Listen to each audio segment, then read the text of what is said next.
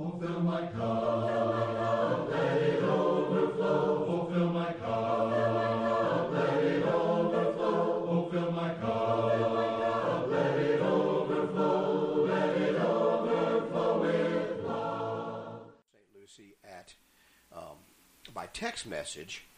There's two text numbers. One is mine, one is Gary's. 772-260-6120 is my text number, and Gary's text number is 772-260-6220. So we get text during the show. Sometimes we'll be able to respond either by text or on the air to that. I can't make any guarantees about that because of the way things sometimes go, but we'll try to respond. And you can also text us during the week, and we can probably certainly respond to that. So in any event, that's two easy ways to reach the show. Some people like to email the show, which the email address for We Are Just Christians is justchristians@att.net. Justchristians@att.net. In fact, we got an email, Gary, I want to go over a little bit today. Good. On the show, got an email this week. And, of course, there's other ways, too. You can click the Listen Live button on WPSL.com. That's the radio. So wherever you are, you can tell your friends. You can click the Listen Live button on WPSL.com, and you'll be able to hear the show that way. And then you can also listen on TuneIn Radio in the app on your phone, TuneIn Radio, and I imagine that's available on the Internet also. On your Alexa devices and on Google Chrome devices, you can listen to the show live while it's on the air. You can also listen to a podcast of the show. WeAreJustChristians.com is the web address, and there's a podcast. If you go to iTunes Store or whatever you find your podcast, we're there. Or you can just go to our website, which is WeAreJustChristians.com, and you can also listen to the show as a podcast or record, download them, however you want to do that. So there's several ways to get a hold of the show. We appreciate, as I said, you listening each week and participating in the show. Gary and I, as I've mentioned before, we always come, obviously, with something prepared to talk about. But sometimes even that's spontaneous on our part. But the fact is, it's much more interesting if you'll call in. So 772-340-1590, or get a hold of us in some other way. Well, Gary, as I mentioned, I know you've got some things, but let's take care of this. Why don't we take care of the questions email first that we got from one of our listeners. And this comes from Jessup, Georgia. One of our listeners up in Jessup, which is in south, I think Jessup is in southeast Georgia. Could be wrong about that. But in any event, we appreciate this listener listens on the internet. And here's the question. In Acts 21, that's the book of Acts, chapter 21, James and Paul are having a conversation where James talks about the Jewish believers in Jerusalem hearing that Paul was teaching the Jews among the Gentiles not to follow the law of Moses. Sounds like the Jewish Christians in Jerusalem were continuing to follow the laws of Moses with the blessing of the apostles. That has never made sense to me. What's your take on that? Okay. Well, there are several things about that story, and I will say over the years this has caused quite a bit of confusion among believers because most of us are under the impression, and I think correctly so, that when Christ died on the cross, the law of Moses was fulfilled. It wasn't abolished, but it was fulfilled. All the types and symbols were fulfilled in Christ. That law was, as it were, superseded by the new law of Christ in the New Testament, and the apostles began to teach allegiance to Jesus Christ, not to Moses. In fact, the whole book of Hebrews is written to show that Christ is superior to Moses.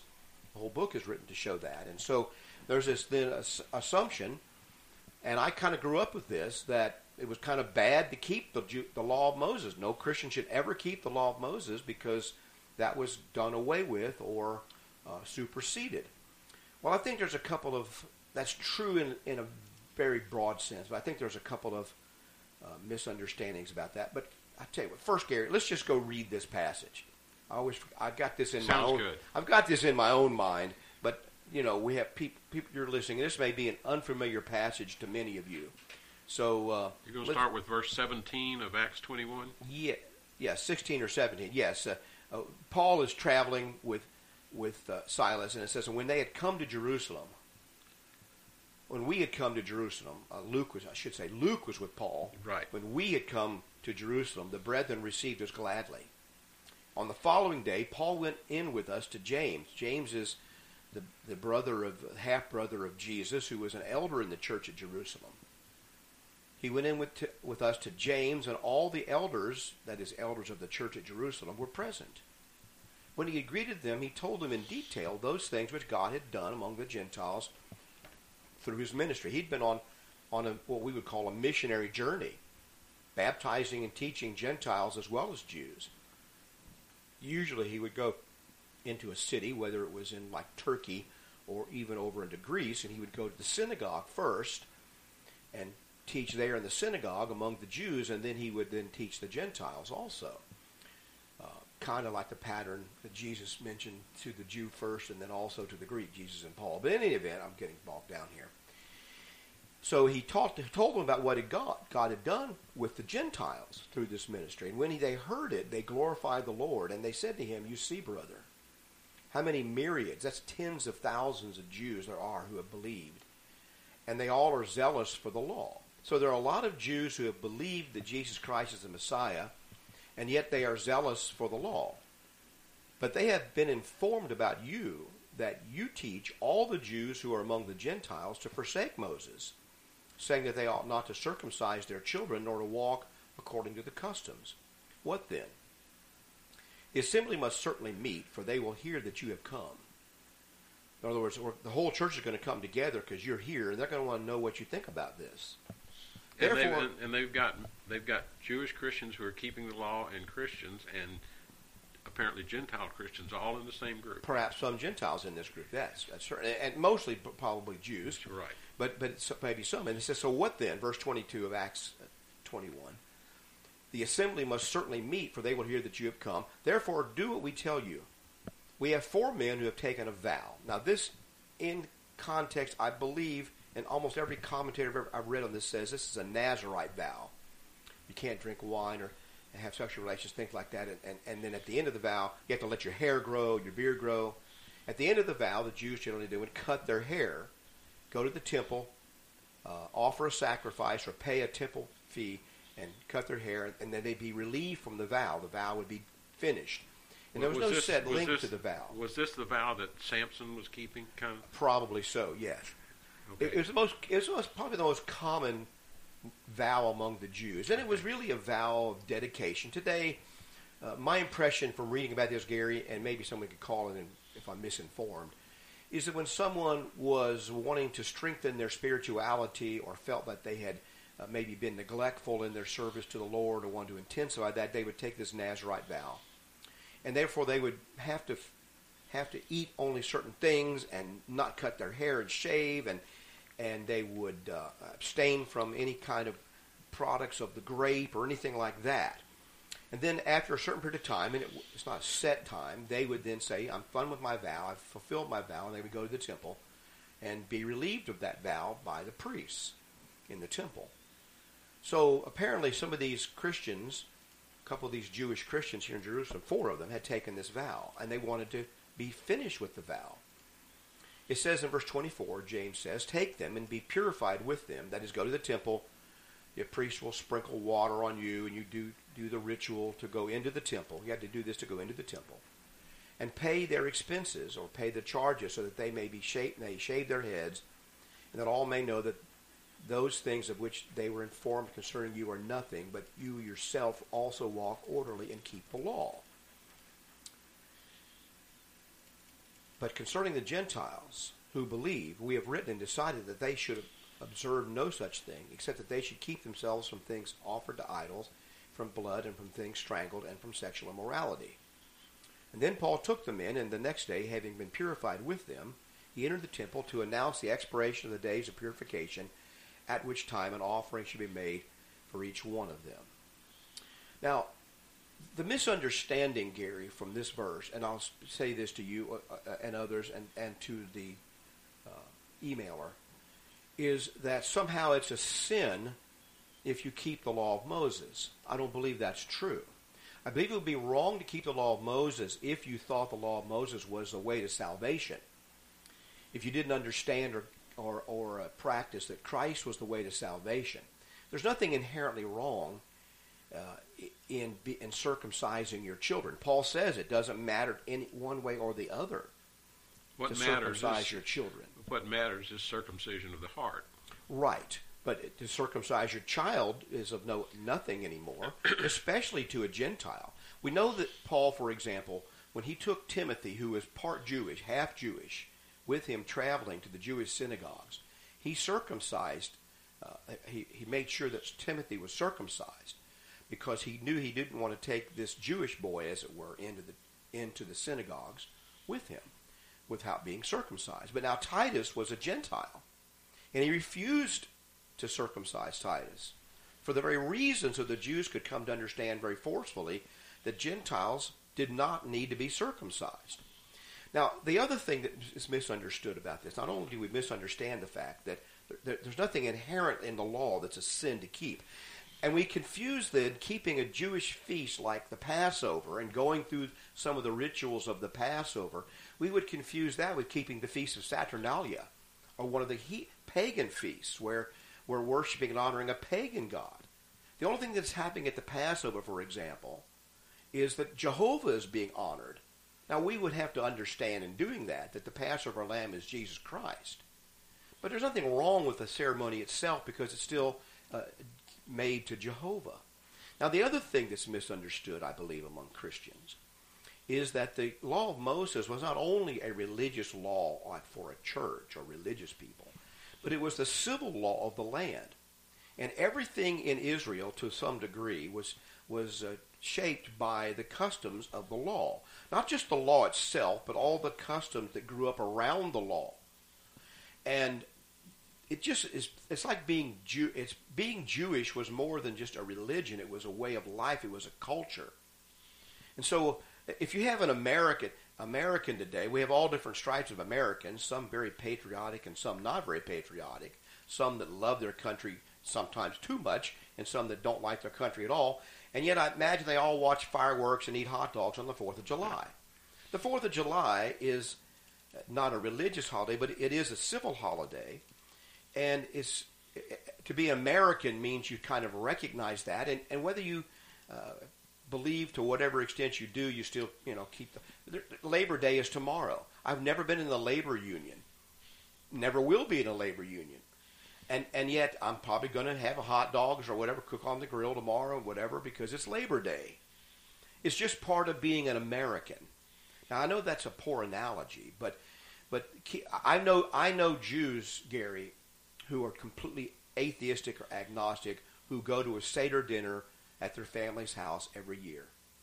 And they sit there and go through the ritual of the Seder dinner, even though they don't even believe in God. Why? They put on the yarmulke. Why? Because they're Jewish, that's why. They circumcise their children because they're Jewish. It's just a part of being Jewish. Now, Paul was saying here in this, and so was James, that what people are mostly going to object to, Paul, is that you are teaching Jews not to keep the customs of the Jews, to become a Gentile. Paul was not teaching Jews to become Gentiles in their customs. He was teaching them to become Christians in their religion, as it were, and teach them the proper place of the law. But he wasn't telling them to be disloyal to being a Jew. Now, to the Gentiles, the elders here plainly said, they've never been under the law of Moses to circumcise their children, and nor are they under the law of Moses now to circumcise their children. And this was the fight that Paul was having with some of the other Jews. They wanted him to teach that the Gentiles had to circumcise their children, and they couldn't eat pork. And so forth and so on, right? Right. And Paul would not let them do that. The Gentiles are not under that law. If you want to keep that as a Jew and a Christian together, then you do that because you're culturally Jewish, religiously you're a Christian. You can blend those two things together. And this very question was answered in Acts chapter 15 when they talked about the letter being sent. He quotes that letter here again. He tells Yes. us we've already sent out this letter that the Gentiles are not amenable to these laws, but these men were Jews. And so Paul went with them, I believe doing nothing wrong here, going to the temple, letting these men fulfill a vow they had made to God, and doing it according to the custom of the Jews. Paul understanding that the exact law of Moses that governed some of this was fulfilled, But they weren't doing anything wrong by keeping this vow to God, nor were they doing anything wrong as long as the temple stood by going to the priest. All that Paul did was Paul paid their expense. Paul didn't offer sacrifices per se. That's what it meant to be at charges. I think the King James says be at charges for them. The newer versions, like the New King James, say, I think it says pay their expenses. Yes, pay their expenses, verse 24, so they can shave their heads. And what this did was gave a visual symbol to the Jews, the Jewish Christians in Jerusalem, that Paul did not disrespect the law of Moses. He did not disrespect Moses and the priesthood. He did not disrespect being a Jew. He wasn't some kind of a Jewish traitor, but that he was teaching something different about the fulfillment of the law. So those are the misunderstandings we have today as Gentile Christians and far removed from this system. Number one, maybe there's a third we haven't mentioned yet. Number one, that it's not wrong for them to keep the sacrifices if they understand what they're for and that they're fulfilled in Christ, and that the law of Moses is not a means of salvation, but Christ is the means of salvation. Secondly, this is not only a religious law. The law of Moses was a cultural or civil law that had to be obeyed. As long as you were in Israel, it had to be obeyed. Well, when I was in Israel, Gary, in January, we were in, one Sabbath day, we were in Joppa. We were in Caesarea Maritima over on the coast that evening the Sabbath started. And the police came through the streets checking all the shops to make sure they were closed. My brothers and I were walking around down there, but we were Gentiles. They didn't say anything to us. But they were making sure all those shops were closed. The Jews were keeping the Sabbath. And I guess if you're a Gentile shopkeeper, you could stay open. Well, I don't know. I'm saying they're going to look at it because you're in Israel, okay? Yeah. And there's a mixed law about that kind of thing. So in any event, it's two things. Now then, you have to, and this is part of what Paul meant when he said in 1 Corinthians 9:24, I think it is, right? Not 9 chapter.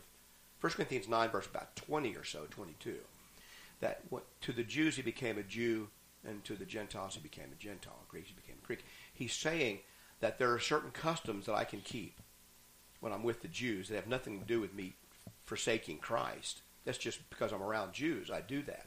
When I was in Israel, I kept the customs of the Jews. I ate what they served in their restaurants without complaint because that's what they served, and they were careful about serving kosher things. I couldn't order a pork chop, nor did I ask for one. Okay, because I'm in Israel. And Paul then told Christians to accept these customs. When you're among the Greeks or Gentiles, then do as the Gentiles do. And this issue of circumcision was one of the biggest issues here. I don't think it's not wrong either way today for Christians to circumcise their children, their boys, or not circumcise them. If they want to circumcise them, that's fine. The circumcision won't make them more acceptable to God one way or the other. But because people have been raised with this idea, either to circumcise their children or not to circumcise their children, culturally, different cultures in the world have different ideas about that. Paul says the Christian can do either one as long as they understand the truth about what God has said about it, that it doesn't mean anything. And so I'm not going to object about someone here saying I circumcise my children as long as they don't say, and you need to circumcise your children because God said so, you see. Now then I would object to that. And that's what James was doing here. Well, one of the things I think we also miss, Mike, and I'd like to bring this up, is that when we're reading Acts, excuse me, I'm having trouble with my voice this morning, but when you're reading Acts and you're reading the letters from the apostles, for the most part, we're in a period in the first century. There's a period of transition. Yes, and that's the third point I was going to make. That's right. We're in a period of transition where both systems existed. Now, I'm going to go to Hebrews for a minute. I'm going to read something here in Hebrews 8. But before I read that, Mike, have you ever used something that's obsolete? Have you ever had... Most of the tools in my garage are obsolete. Yeah. Okay, they still work, but you can't buy them anymore because they're obsolete. They're no longer made. I had a car once. I had a Model A Ford. I actually enjoyed and loved that car. It was obsolete. It was 30 years old when I had it, but I couldn't go buy another one. But it still worked. Now I want to listen to what its time was passing away. Its time was passing away. Let's listen to Hebrews 8:13. He says, "In that he says a new covenant, he has made the first obsolete. Now what is becoming obsolete and is growing old is ready to vanish away." And he's speaking of the old law here. Right. So the old law was ready to vanish away when he wrote that. Now, from a spiritual standpoint, Jesus had nailed it to the cross. It was not the method to salvation, but it was still there from a practical standpoint. And I believe this is why Jesus says in Matthew 24 that the temple is going to be destroyed, because it was an essential part of the old law.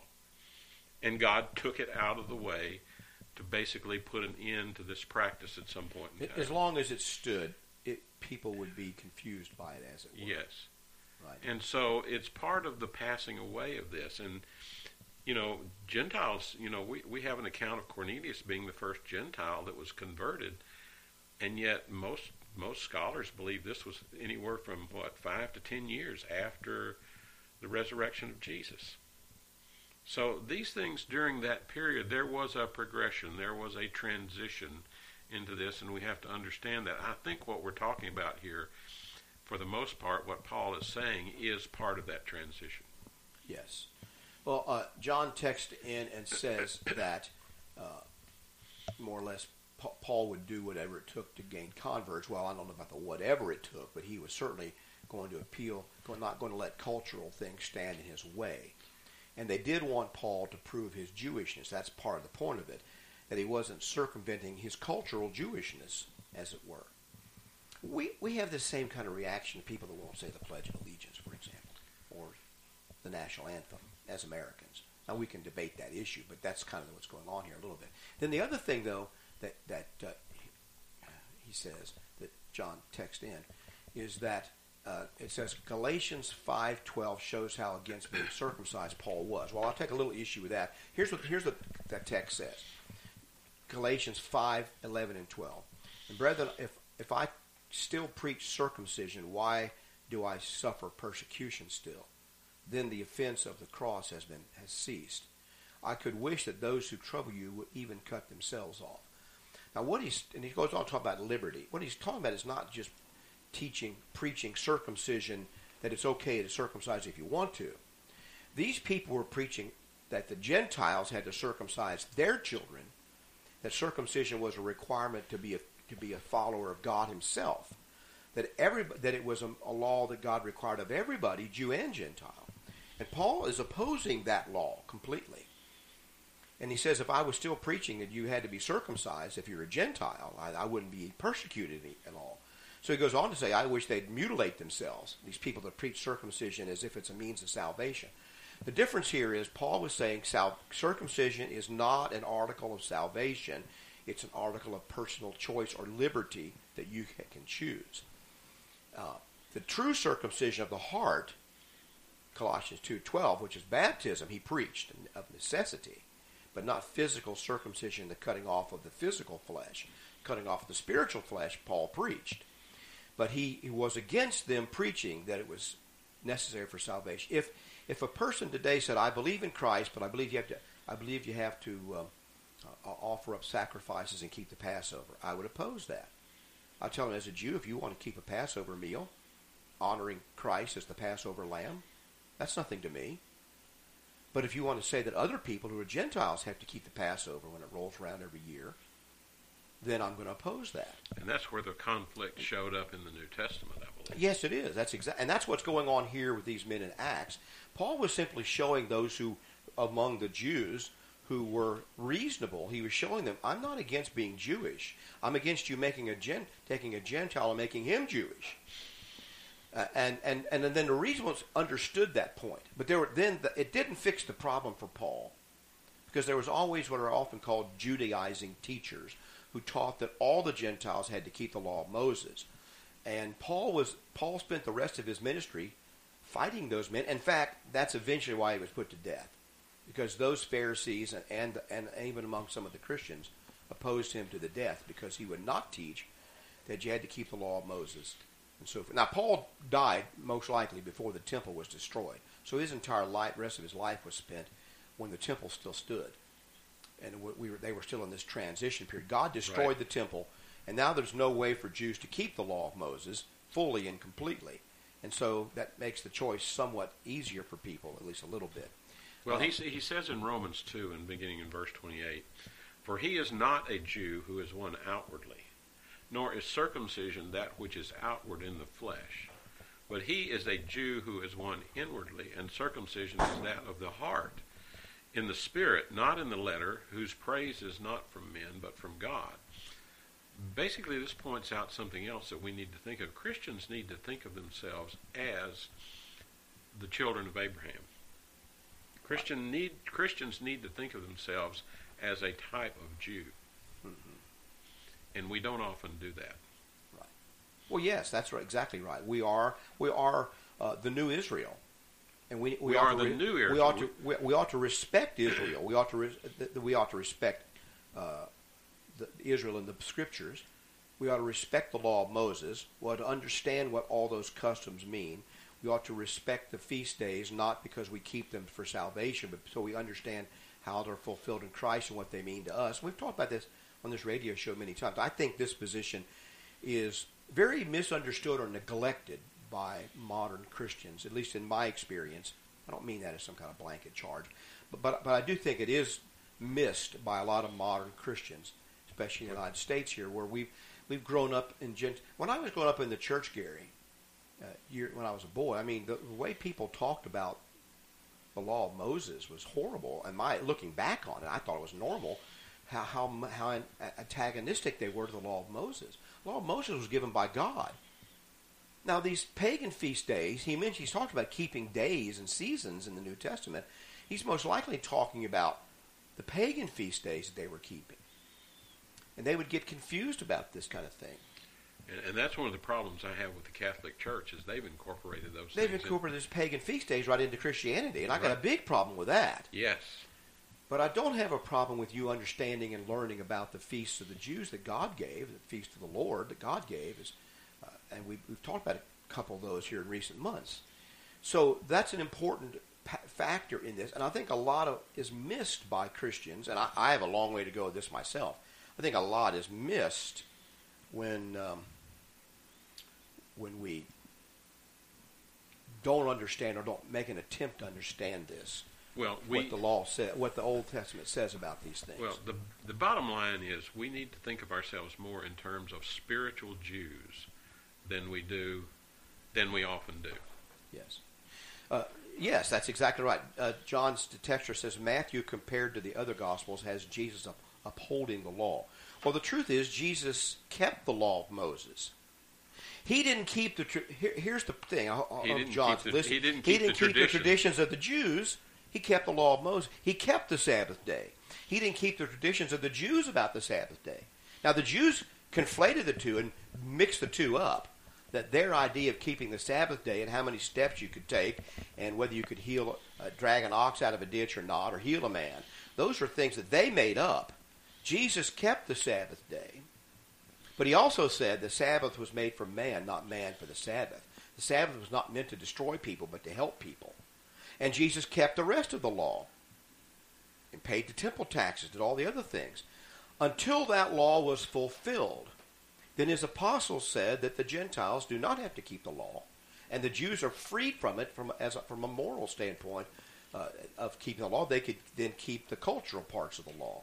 So this is the big misunderstanding. He didn't come on. They accused him of trying to abolish the law. He said, Matthew 5, I didn't come to abolish the law. I came to fulfill the law. You know, I've read the Articles of Confederation years ago. They're interesting. They're very, very good documents. But I don't live under the Articles of Confederation because they've been superseded by the Constitution. It doesn't mean that I hate the Articles of Confederation or I should not think about them or learn about them. They are the predecessor to the Constitution. I should be able to see their flaws, their weaknesses. But I don't keep them as a law. Well, Mike, let's read a few verses in Matthew 22, and I think the importance of these verses are not often thought about. In Matthew 22 and 34, he says, "But when the Pharisees heard that he had silenced the Sadducees, they gathered together, and then one of them, a lawyer, asked him a question, testing him, saying, 'Teacher, which is the greatest commandment in the law?' And Jesus said to him, 'You shall love the Lord your God with all your heart and with all your soul and with all your mind. This is the first and great commandment, and the second is like it. You shall love your neighbor as yourself. On these two commandments hang all the law and the prophets.'" That's what's brought over. That's the law, what's... in the sense that Jesus was saying this is really what God was getting at in the law. Yes, and that's what brought over. Love the Lord your God with all your heart and love your neighbor as yourself. That basically covers so many things that are actually written in the law. It covers all the commandments of the law. Love the Lord and love your neighbor. The 10 Commandments are summed up in those, plus all the other commandments. Now, John the texter also says that Mark has Jesus declaring all foods clean. Matthew took that out. Well, I don't know if he took it out. Matthew's gospel was probably written to Jews. But the truth is, in the Gospels, we find glimpses of Jesus saying things that are kind of prophetic. He said this, making all foods clean, it says in the book of Mark. He's telling you something that's going to be as if it were right then.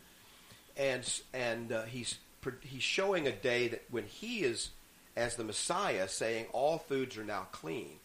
Look, if the law of Moses is still in force, all foods are not clean. Clean, right. Okay? Not to Jews anyway. Now, of course, Gentiles were never given the law of Moses. So as a Gentile today, I can eat pork, whether the law of Moses... Even if the law of Moses were still in effect today, Gary, this is what's so misunderstood by so many Christians. The law of Moses was never given to any Gentiles. It was only given to those who came out of the land of Egypt. My ancestors never came out of the land of Egypt, my physical ancestors. They're not Jews. So even if the law of Moses was still in effect today, which it's not, but if it were, I could still eat pork and shrimp because I'm not a Jew.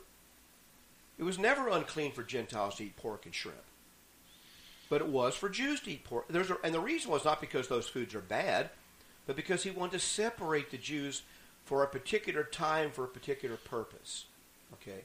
This separation of God's people from the world in Christ is shown in different ways. We abstain from fornication.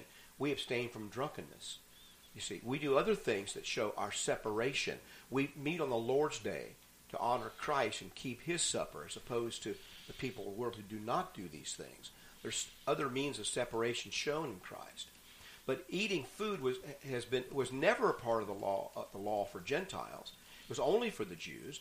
And Jesus was saying there's a time coming, real quickly, that all foods will be clean. So today when people try to tell me that we shouldn't eat pork, I'm telling you, Jesus said all meats are... Paul was very clear about this in 2 Timothy 4, that God has made all food clean to be received with thanksgiving. So anyway, I get perturbed about this because food is such a divisive thing. And the people today who want to divide us religiously and culturally try to do so on the basis of food. We judge our... Gary, we have these potlucks. All my life, churches have had what we call them potlucks, where everybody brings food to someone's home or a park or something, and we all eat together. Christians have been doing this for hundreds of years, longer than that. And I've been going to these most of my life. When I was young, people, oh, look, Sister So-and-so brought the banana pudding. Oh, look, Brother So-and-so brought the ribs, and everybody's happy about the food that was brought. In the last 25 years, oh, I don't want that. Oh, that looks so fattening. Oh, I better not eat that. Oh, that's terrible. That's bad for you. This is what we're getting. This is what I object to. God said food is to be received with thanksgiving. All food is clean. If you don't want to eat the ribs, don't eat the ribs. Stop complaining about them. Be grateful. If you don't want to eat the banana pudding, leave it for me. But stop saying that food is unclean or bad for a Christian to eat. It's not true. That's part of the law of Moses, which has been superseded by Christ saying all food is clean. And basically, we talked about the Gentiles not being under the law. Paul says in Romans 2 and verse 12, "For as many as have sinned without the law will also perish without the law. And as many as have sinned in the law shall be judged by the law. For not the hearers of the law are just in the sight of God, but the doers of the law will be justified. For when Gentiles who do not have the law by nature do the things in the law, these also not having a law are a law to themselves, who show the work of the law written in their hearts. For their consciences also bearing witness between themselves and their thoughts, accusing or excusing them in the day when God will judge the secrets of men by Jesus Christ according to my gospel. Paul is basically saying there are precepts throughout the old law, and those two commandments that Jesus quoted bring over into the Christian era the things that are part of the law that are all brought over, that all men have been responsible for since the beginning of time, I believe. And so whether you're a Gentile or a Jew, you're still responsible for those precepts that were given. Right. You know, Gary, I just noticed a comment by Adam Clark, a Presbyterian scholar in the early 1800s, on this passage in verse 20 about the Jews being zealous for the law. Here's what he says. The Jewish economy, by that, an old way use of that word means the Jewish system of things, was not yet destroyed, nor had God as yet signified that the whole of its observances were done away. He continued to tolerate that dispensation, which was to be in a certain measure in force till the destruction of Jerusalem. And from that period it was impossible, from the destruction of Jerusalem, it would impossible for them to observe their own ritual. Thus God abolished the Mosaic dispensation by rendering, in the course of his providence, the observance of it impossible. Okay? So he says basically that, just same thing you're saying, that it became impossible after the destruction of Jerusalem to do this, while that interim period or transitional period, you say, it was still possible, and so this caused some confusion. But as long as they understood that by keeping the deeds of the law, no man could be justified, they were fine. And Paul was not telling them to forsake the customs of their forefathers and of their society, but to understand what they really meant and what they were.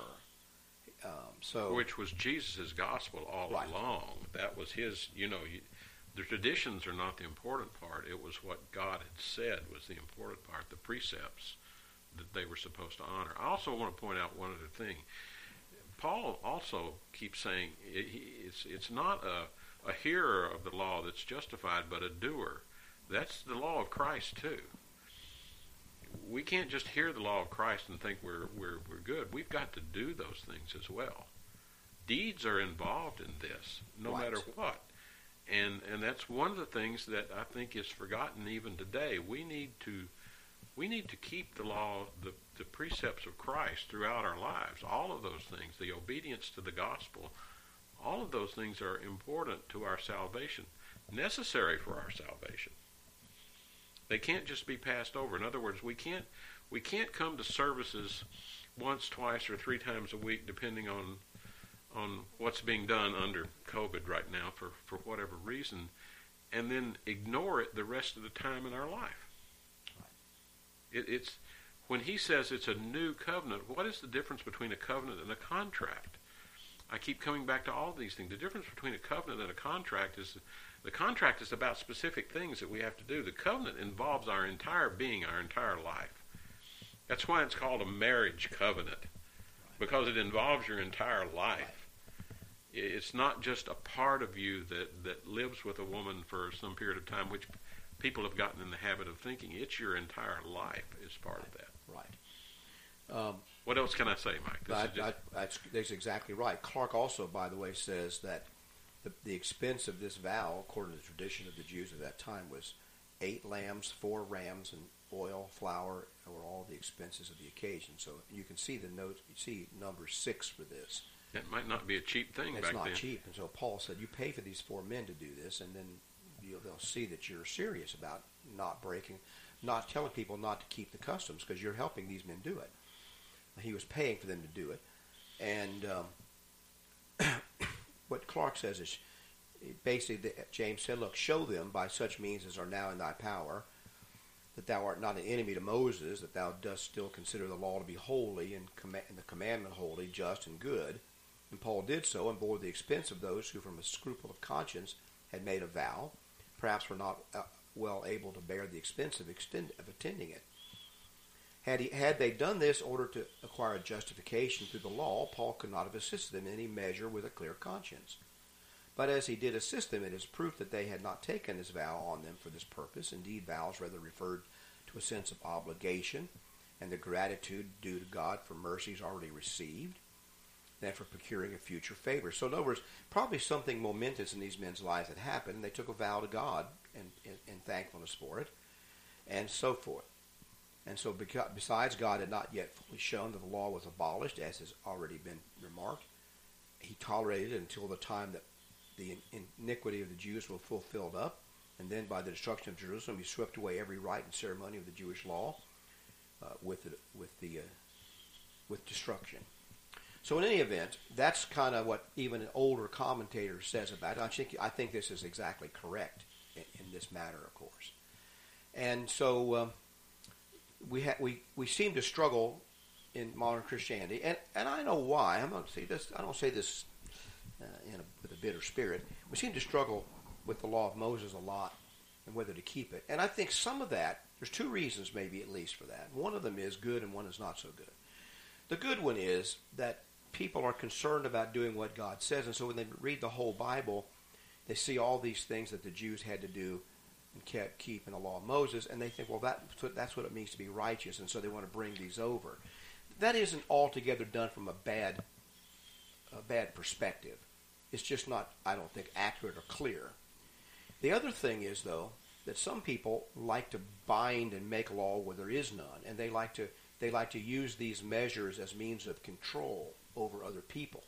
That's why when you find what we often call cults or other religious groups that are destructive to people's spirituality, you find that they have so many different kinds of very restrictive regulations. And they really are in line with what Paul says in Colossians 2, beginning in verse 20. They're the commandments of men: touch not, taste not, and handle not. Now God says about some things, don't touch them, taste them, or handle them, but they're making up their own law about that, and oftentimes it sounds more righteous to go back to the law of Moses to get those commands: keeping a Sabbath day, keeping a feast day, not eating certain foods, and all this kind of things, where they go back to the law of Moses to get that. So these things get blended together in Christianity. But I think for our emailer here to remember the period of time this passage was written in, what was really going on here, and the confusion about whether keeping a vow in the law of Moses was the same as believing the law of Moses was for your salvation. Those two things aren't equivalent at all. All right, Gary, I beat that one to death. You had something you wanted to mention about. Let me give the numbers real quick. 772, still got time to call in. 772-340-1590 is how you reach us. 772-340-1590. Or I'll just give my text number, 772-260-6120.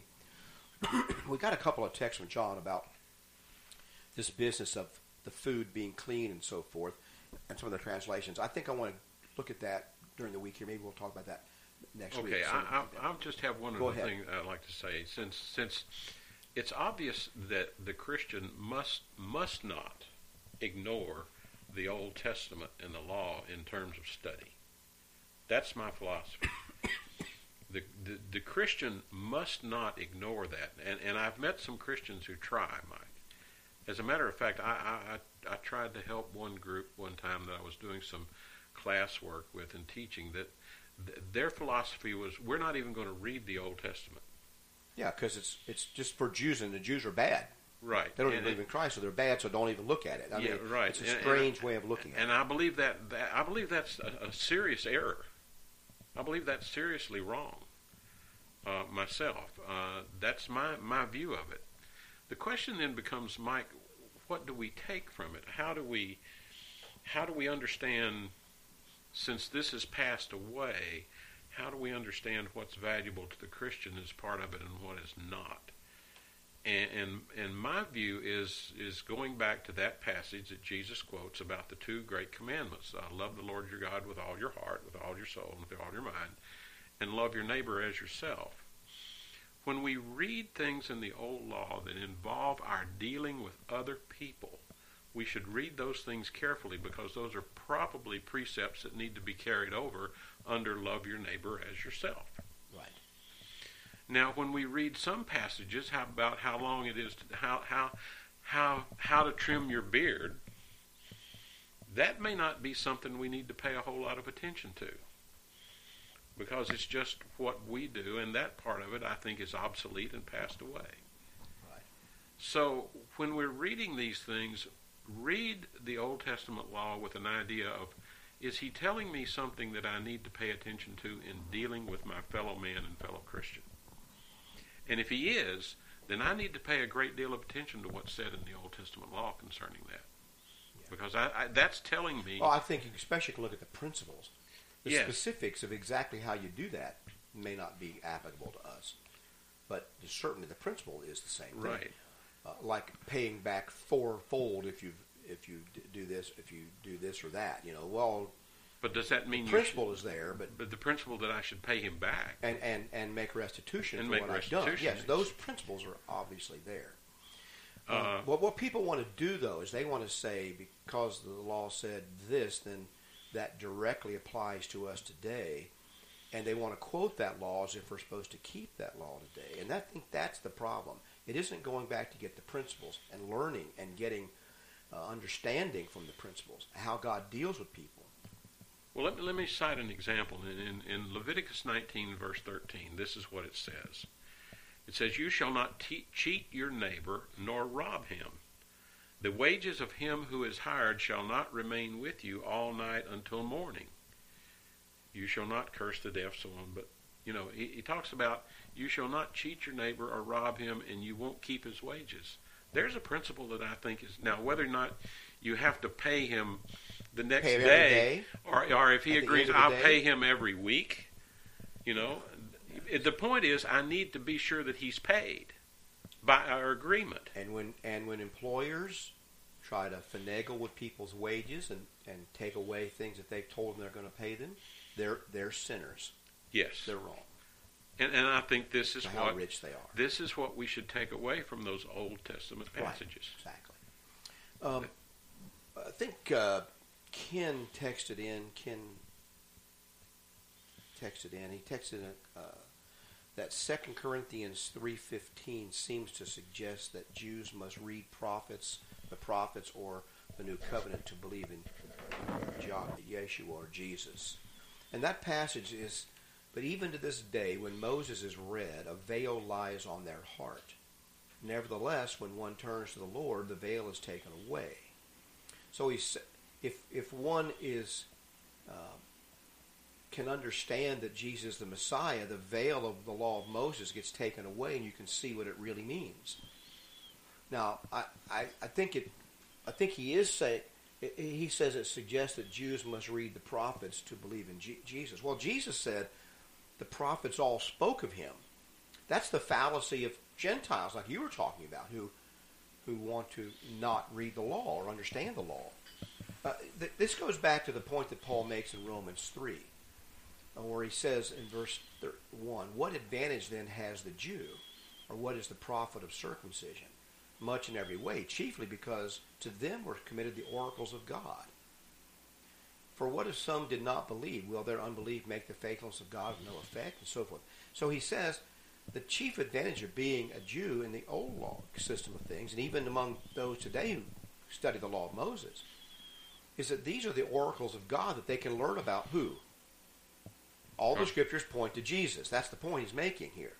But if you have a veil over your heart and you've rejected Jesus from the outset outright, then the law of Moses becomes a trap and a snare. It doesn't lead you anywhere. And so today, when you hear these preachers and teachers, and I warn you about them if you're out there listening, who keep wanting to go back to the law of Moses and make you keep these specific commands in the law of Moses about food or drink or holidays or whatever it may be,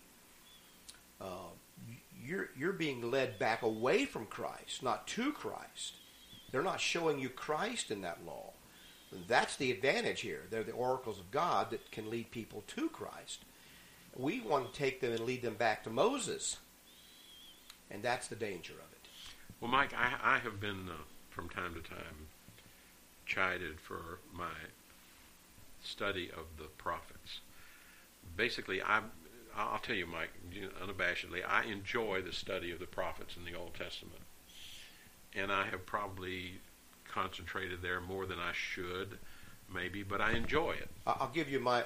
and I'll tell you why I enjoy it. I enjoy it because it helps my faith. Yes. Well, see, here's the thing, folks, about Gary.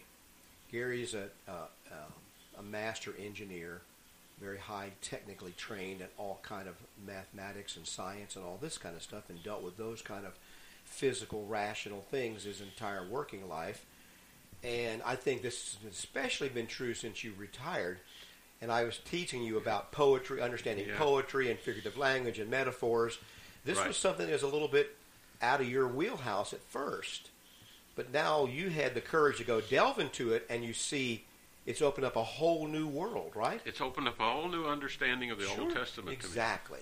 Because there's power in the words of the prophets and in what God said that teaches you about God himself and about big things that you can't learn in a mathematical formula. We all love mathematical formulas. They give us computers and they give us all the good things. But there's something other on the other side of life that's powerful too. Yes. It's the same thing. And so that's the beauty. And a lot of people don't want to read the prophets or even the Old Testament because they have to make these mental transitions to figurative language, to metaphors, to prophecy, apocalyptic language, symbolic language. And they have to kind of bring it into the real world then. And we are challenged in that way to do this. And understand how to apply it. That's the challenge. It takes a lifetime to begin to do it properly. But in the event, I think that's the thing that people miss. Everybody wants one scripture that will make a cut and dry case for everything, a magic bullet. And sometimes the Bible's just not like that. You can put these scriptures together and get a truth in it. Well, I liken it to an old calculator. When I first went to work back in 1970, there was something called a Curta calculator. And it was the only thing that we had that we could go to and do square roots on. This was before the days of these little calculators that you buy now, these little digital calculators. And what you did was you put the numbers in and you turned this crank. And you kept turning the crank, and you turned the crank, and then out popped the answer. That's what people want with the Bible. They want to ask the question to the Bible, turn the crank, and out pops the answer for them. Well, of course, a lot of it's like the magic 8 ball that you turned up. They just want to turn the ball and get some kind of answer, and that was go on their way. Yeah, but they want that turn the crank answer. No. You can't get and you have to put effort. God designed that. That's what I begin to realize, much to my chagrin. God designed it that way. You have to look. It makes you look, and you can see we talked about a fairly difficult subject here this morning. We read through those scriptures and analyzed them a little bit, put them in their proper context, and then compared them to other scriptures, and we came up with what I think is the correct answer to the questions that were asked, correct understanding. But it's not like 2 + 2 = 4 per se, or today 2 + 2 could be 4 if you want it to be. But in any event, put in the question, turn the handle 3 times, and now pops the answer. Yes, that's not how spiritual matters work. That doesn't mean that there's not a truth that can be arrived at. That doesn't mean that whatever answer we come up with is the correct answer. It just means that it takes this kind of effort to think through it and to be honest about what it is. And I still haven't written this sermon, Gary. I'm going to call it pushing and pulling. Most of us need to be aware that there are things in our life and in society that either push us to some direction or pulling us some direction. And if we can realize that those forces are working on us to push us or pull us away from something that's right or in another direction, we can control them and the degree to which we get pushed and pulled into making wrong decisions or going in a wrong direction. This is all that addiction is. Addiction is a push and a pull that colors everything a person decides to do. Every decision they make, every relationship they have gets affected and colored by the push and the pull of some emotional pain or some emotional thing people are trying to satisfy. Now, if your emotional framework is pushing and pulling on you, and you don't even recognize you're being pulled by these tides and these forces, when you read the Bible, it's going to all be muddled to you. You're going to get pushed and pulled by the Bible too, because you're going to misunderstand what's being said. That's what a plain reading is. Trying to lay aside your own personal pushing and pulling and emotions and other factors and read what's it saying. Now then, how does that help me steer this car straight? The car of your life. How does it help me steer this car toward God? And I don't know. You see why I haven't preached a sermon. Still working this all out in my head. But I think I feel the pushing and pulling in me over my lifetime. And I know it's in other people. I see it. Clear as a bell. Mike, it even existed way back then in the days of the prophets. Remember a few weeks ago we talked about no right or wrong. What's happened today? One of the worst things that has happened to our society today is the idea that there is absolutely no right or wrong. It's all up to you. It's truth up to you. Which allows that push and pull to go wherever you want. Wherever you want it to. And so that's why people get caught up in so many addictions and so many sins they're making an attempt to satisfy their lusts, their desires. And here's the trouble. When you abandon moral, I'm going to get this in my sermon this morning, but when you abandon biblical morality, you create generational problems of people that are being pushed and pulled. Young people today are having the problems they're having, and even older people with all the opiates and drugs and everything else, because we've destroyed homes. We've destroyed lives. We've destroyed the means that God gave us for comfort and stability and love and meaning have been destroyed by sin, and that just creates a new problem for the next generation. And so it continues to go on and on. Well, we got a couple of minutes left here. You want to summarize this, and we're going to take the last minute. I don't know whether I can summarize everything. It's tough. But one of the things I want to say is basically, you wanted to talk about, especially about this business of. Well, now I forgot. Go ahead. Basically, this idea of no right or wrong has done so much damage to us. It's from Satan. God called the people who didn't want to have anything to do with right or wrong. He called them a rebellious people and lying children in Isaiah 39 and 11. Right. You can draw a line on a board, right and wrong. Put a line between right and wrong. You and I can disagree about where the line should be drawn. And we can even agree that sometimes we cross the line. That's okay, and that's what normally exists. But it's when you take the eraser and erase the line, now you've got a big problem. And that's where we are today. Yeah, that's the point. You and I would agree that line belongs somewhere in a band, and we would probably agree to where that band is. Yes, and we can have good discussions about that. And we would agree that we often cross the line ourselves and need to fix that. Sometimes. But because we cross the line, now we want to erase the line. Exactly. Our time is gone here. But that's it. To next week, I want to talk a little bit about love your neighbor. Love your neighbor. That's what I was talking about. And where it goes in the Old Testament, which is part of what we discussed today. Thank you so much for listening today to the show. We appreciate it very much. Hope that you will tune in to the show next week. Take a look at our website, wearejustchristians.com. Wearejustchristians.com. And may God bless you this week. Thanks so much for listening. Fulfill my cup, let it overflow. Fulfill my cup.